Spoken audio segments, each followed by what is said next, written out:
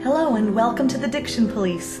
I'm your host, Ellen Rissinger, an American vocal coach accompanist on the music staff of the Semperoper in Dresden, Germany. This week, we're finishing up our discussion with Dr. François Germain on French liaison. Our text for today is Chanson Triste, one of the Duparc songs. And in addition to liaison, we also talk about what happens to those ER endings when a verb is in the future tense.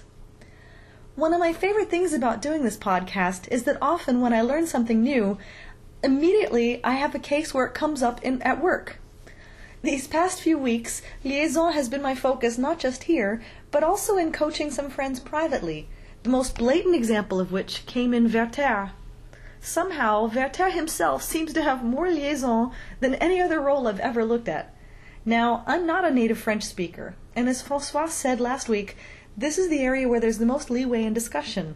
So my way of cheating on my homework is that after I go through the score on my own and decide what I think will be right according to the rules, and according to my ears, I find at least 2 recordings and see if I'm right. Especially nowadays, when there are so many recordings available at the click of a mouse, it's an easy thing to do. But always make sure that you listen to more than one. In a case like liaison, there might be differing opinions in some instances. Notice any discrepancies between different recordings and then double-check those cases on your own or make your own decision. That way, you can be sure you're not learning someone else's mistakes just because you like listening to their recording. This is true for music as well as diction. Lots of times when singers make musical mistakes, I know immediately which recording they've been listening to. No one is perfect, so don't trust any one specific recording to teach you a role, no matter how good the singer is. I'll put a link to the text for today at the blog at www.thedictionpolice.com. Don't forget the the. The first thing I wanted you to hear, though, was a short bit of our interview on En Sourdine last week that I just couldn't fit onto the previous episode, but I think it stands alone pretty well. There's one thing that I didn't mention yet. Using liaison makes the language more sophisticated in general. Mm-hmm. So if you think of spoken language as not having a lot of liaison, it's just because it's just more casual. Mm-hmm. When we go into the realm of poetry or opera or art song, the language has to be more sophisticated and demands more liaison, and it sounds much more sophisticated. This being said, you have to be mindful of what kind of poetry you're dealing with. If we think of the Ravel Greek songs, which are essentially pastoral type things, sung supposedly by shepherds and peasants, right, you will have much less liaison in there. You will want much less liaison because it will sound too sophisticated for whoever the narrator is. Yeah. In a case like this, which is extremely refined poetry, mm-hmm, you want to go for more. In a way, it's interesting. It's fascinating to see how deep you can go and dig into that language and what you can do with it. Our text for today is Chanson Triste, an early Duparc song, to a text by Henri Casali under the pen name of Jean Lahore. Originally for voice and piano, it was also orchestrated in 1912. One thing you should know before listening to our interview, I had emailed François in a panic a few weeks ago because I had a question about a word in the future tense. So when we talk about my example, we're talking about one of Valentin's lines at the end of Faust. Chanson triste. Dans ton cœur dort un clair de lune, un doux clair de lune d'été. Et pour fuir la vie importune, je me noierai dans ta clarté. J'oublierai les douleurs passées, mon amour, quand tu berceras mon triste cœur et mes pensées dans le calme aimant de tes bras. Tu prendras ma tête malade, ô quelquefois sur tes genoux, et lui diras une ballade qui semblera parler de nous.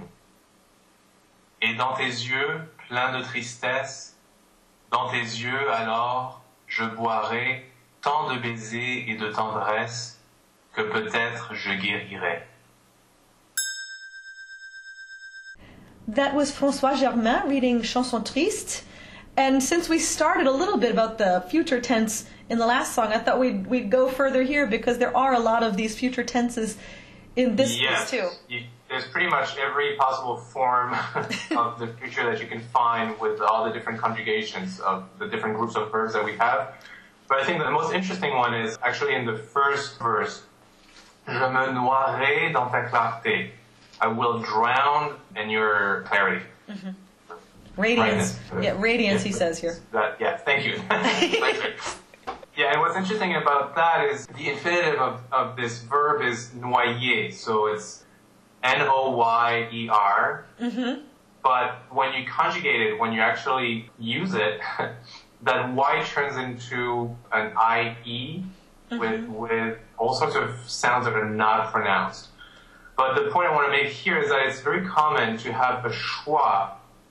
So here it's that E vowel that we see in the word. Right. It's very common to have the schwa be dropped in the future.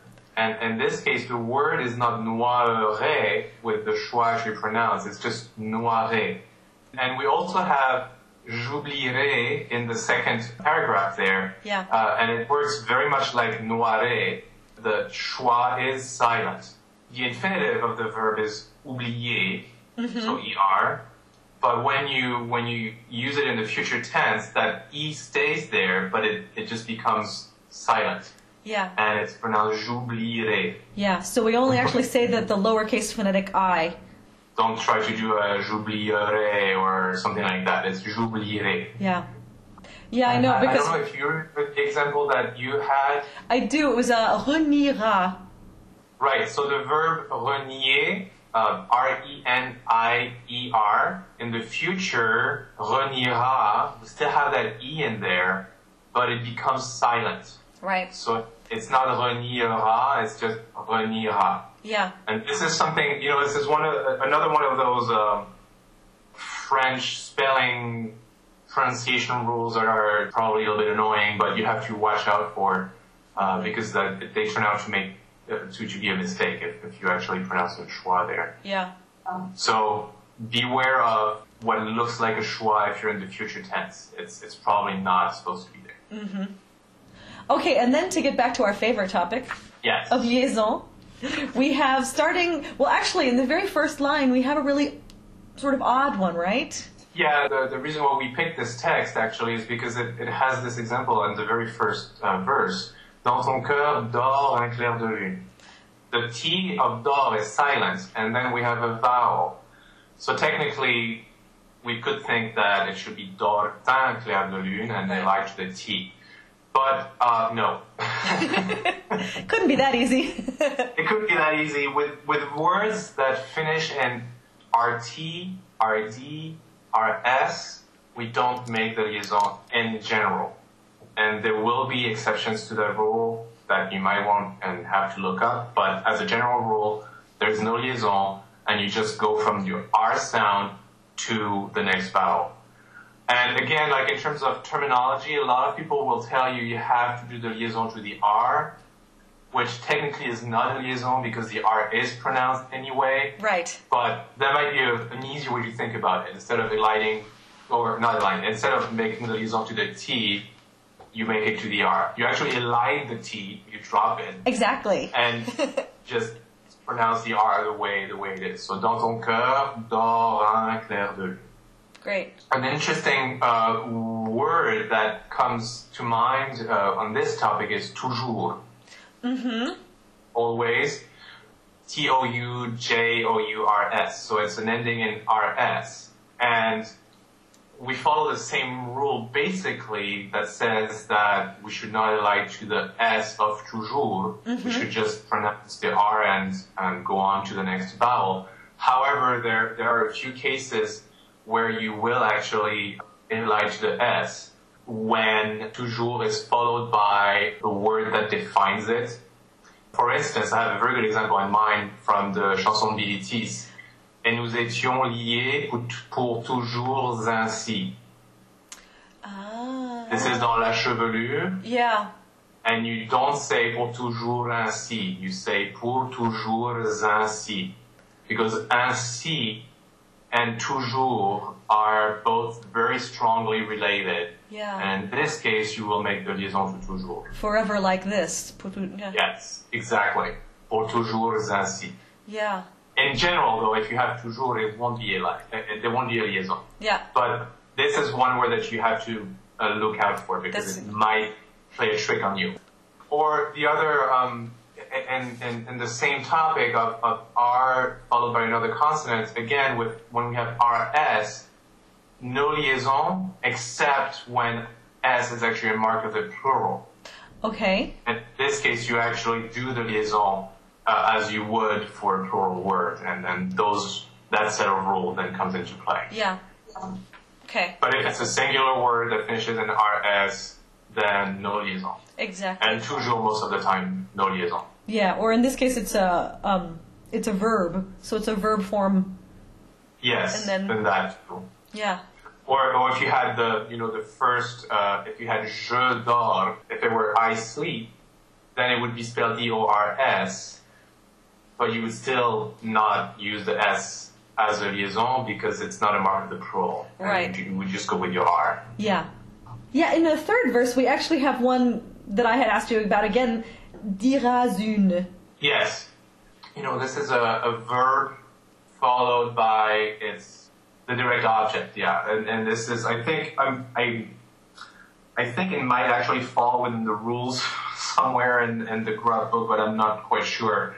But this is one liaison you do. The verb and the direct object are, again, very strongly related. Mm-hmm. So you do the liaison. It also, it just sounds nicer. Et lui diras une balade is better than et lui dira une balade. That AU just sounds not as refined. So this is a good example of a safe liaison to make there. Yeah.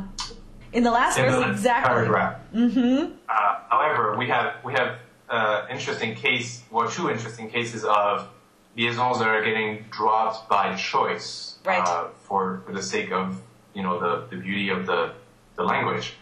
Well, first of all, we have tes yeux pleins de tristesse. So tes yeux, plural article followed by its noun, very straightforward liaison happens. Mm-hmm. In the second verse, we have tes yeux again. Yep. Very straightforward, we do it. Now the question is, do we do it on tes yeux alors, or do we not do it between yeux and alors? Exactly. And Bernac, and I agree with this, recommends not to do it. Mm-hmm. This is another case of like two identical liaisons in a row that make the text sound too, I would say liaison heavy in a way. De tes yeux alors, there's too much of that alliteration there. It's not as elegant as it could be. Yeah. If we were to follow the rules faithfully, we have a plural word and it's followed by something that qualifies it, and it could be there. Yeah. And this is a clear case of dropping the liaison by choice, not by rule. Yeah. And then in the next verse, same thing. We have tant de baisers et de tendresse, which is the way Bernac recommends it. But if we were to follow the rules, we have a plural noun followed by that little two-letter word et, and normally we would actually do this liaison there. De baisers et de tendresse. Yeah. In this case, it's even worse than the previous one because we have ze. It's not only twice z, but it's twice a at the same time. Yeah. And it actually sounds a little bit silly. Yeah. Baisers et de tendresse. It sounds like you're stuttering or something. Exactly. So to avoid that, we just drop that liaison altogether. And when you sing, do you do a little lift between the two? Tant de baisers et de tendresse? Well, this is something, yes, you can do that, absolutely. As long as it's very light. Mm-hmm. Not really a glottal. No glottals. Yeah, we have to remember that there are no glottals in French, say. Or very, very small little lips. A small little lip will be nice just because we have the same sound. Exactly. On two different syllables. So you do want to have a little something there to signal that we're not just staying on the same syllable. Yeah. De baisers et de tendresse, which clarifies the text too. Yeah.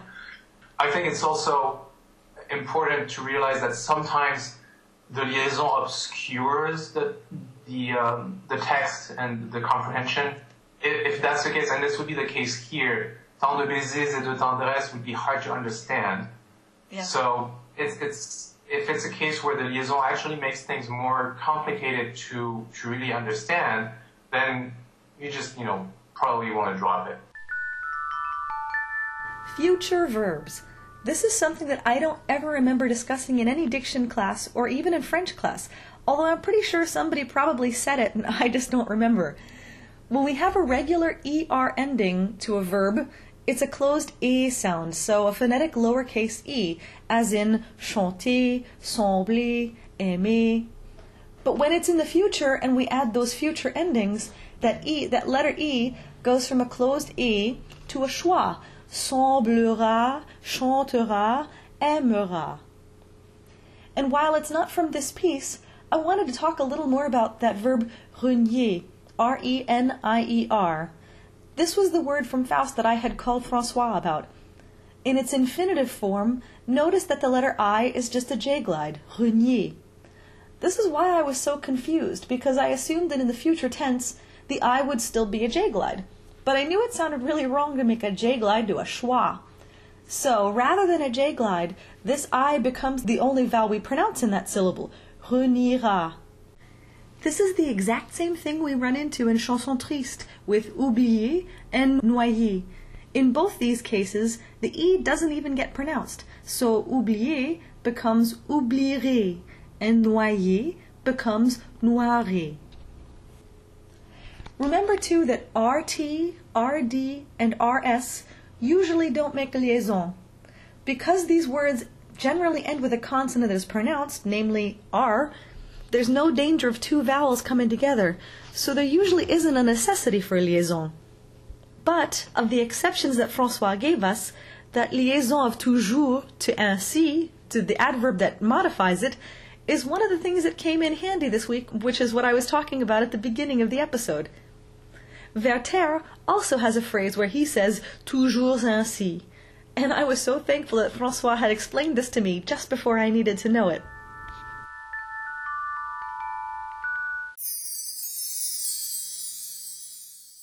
Before we finished up our conversation, I wanted to ask François about the pronunciation of the consonants in liaison. When we have certain consonants, some of the consonants, when they become a liaison, and I just said lied to you off tape. It was off tape. Okay. It was off tape. Now we're on tape.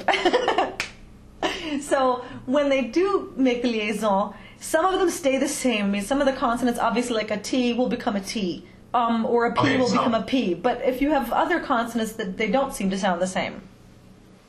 These you have to just sort of learn or go to a diction book and, get used to which ones stay the same and which ones don't. The ones that stay the same are N, R, T, and Z. Mm-hmm. P also, I would think. I think so too. And then the ones that change are D, which becomes a T. If I'm looking at the graph here, he gives an example of un grand arbre. Mm-hmm. Then F will become a V. Mm-hmm. A G, and that's an interesting one because I think a lot of French people don't actually know this and don't actually do it. It sounds funny, and I think it's just because it's a little bit archaic. But a G becomes a K. And I actually have an example of this from the Vaud d'Or, but this is a case where I wouldn't do it, but I do know a coach that says you have to do dans le sang qu'est dans le fange. I said no because they're singular nouns. They're singular. Yes. Okay, yeah, I think you're right, actually. Since sang is singular, you normally don't elide after a singular noun. Mm-hmm. Except in a few cases like nuit et jour and things like that. But these are exceptions, really. Mm-hmm. Dans le sang et dans la fange should not be elided. However, if it were to be elided, he would be right in making it into a K. It would be sang K. But it should not, in your particular case, it should not be elided. Okay. But the G becomes a K, which is kind of funky. Even to my ears, still to this day, I find that sounds a little bit... sounds interesting, let's say. Yeah, it sounds hard somehow to my ears. And actually, we didn't give any examples for F, but I think the most famous example of it is 9 ans, 9 years. Yes, 9 years, 9 ans. That's a good example of that. Then we have the S that turns into a Z sound. And there's a plethora of examples of, because of all the articles that we have that finish with S, les, des enfants, it's always going to be a Z. Okay. And a little bit more rare, words that finish in X. Les yeux. Yes. So we had some plural forms are in X, so it's a good one to know. And this also becomes a Z. Yeah. Like if we actually did decide to go for dans tes yeux alors, which we're not doing, it would be the X turns into a Z. Yeah. So I think that's actually an extra level of complication with liaison, is that not only do you have to think about whether that consonant will be pronounced or not, but it changes. Exactly. How will you pronounce it if you pronounce it? If you That's choose. exactly right. and that's probably like the least of your problems at that point, but you have to know that. There's also a little side note to this. There are two cases where a vowel gets changed. Oh. And that doesn't happen all that much, but if you think of the word for good, bon, and if you have it in the masculine singular form, like say un bon ami. So BONAMI.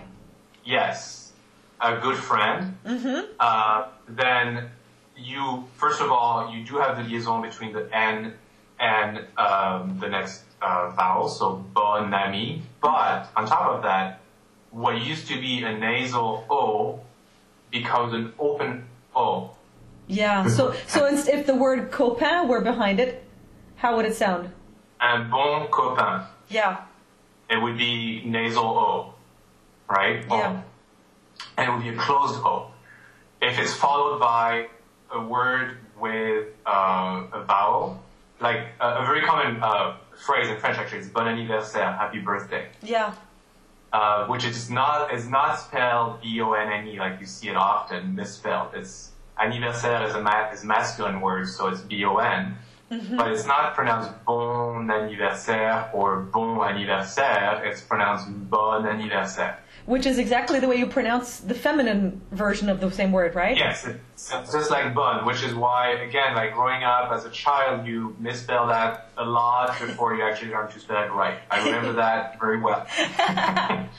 So if you had the word mon copain, or MONAMI, and then it would still stay mon ami. so then we keep that dark closed O nasal. It's only for bon that this applies.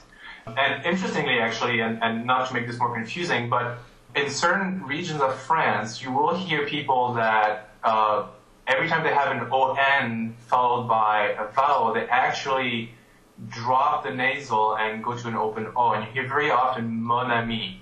Ooh. But this is not proper diction. This is actually just a regionalism, probably. Yeah. Or just a little bit more casual sounding. Yeah. So it's this little side note is only for bon, B-O-N. And the other word that has a vowel change is when you have trop, T-R-O-P, so too much, which is an adverb in this case. If you elide this, trop heureuse, the O opens. Oh. It's not trop heureuse, it's trop heureuse. Fascinating. That's something I really didn't know. Yeah, and this becomes really finicky, and it wouldn't sound terrible if you kept a closed O there. But I found that was interesting because the liaison in this case has an impact also on vowels, which adding an extra layer. Exactly. One more thing to memorize. Well, like you said, I mean, it might not. It's just one of the details, but that's what we're here for.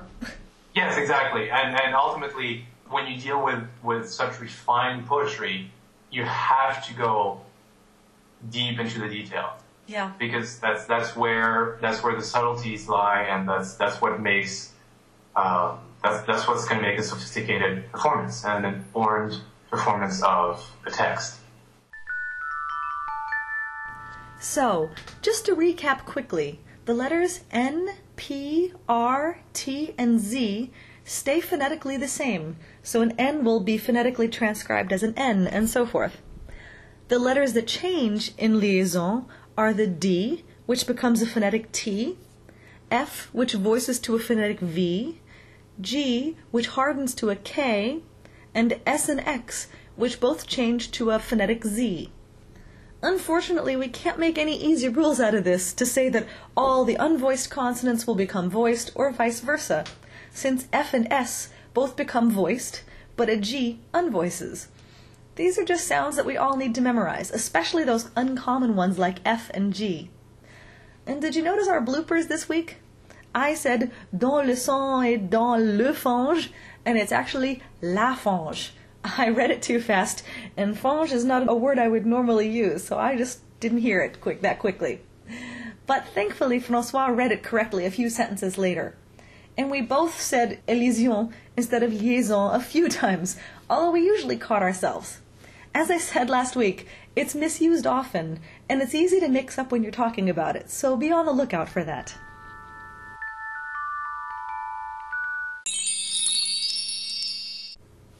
I hope you've enjoyed our in-depth look at liaison. If you'd like to know more about François Germain, or if you have any questions or comments for me, Ellen Rissinger, please visit the blog at www.thedictionpolice.com. And if you enjoyed this podcast, please go to iTunes and give it a high rating so that others can find it and benefit from it. Thanks for listening. See you next week.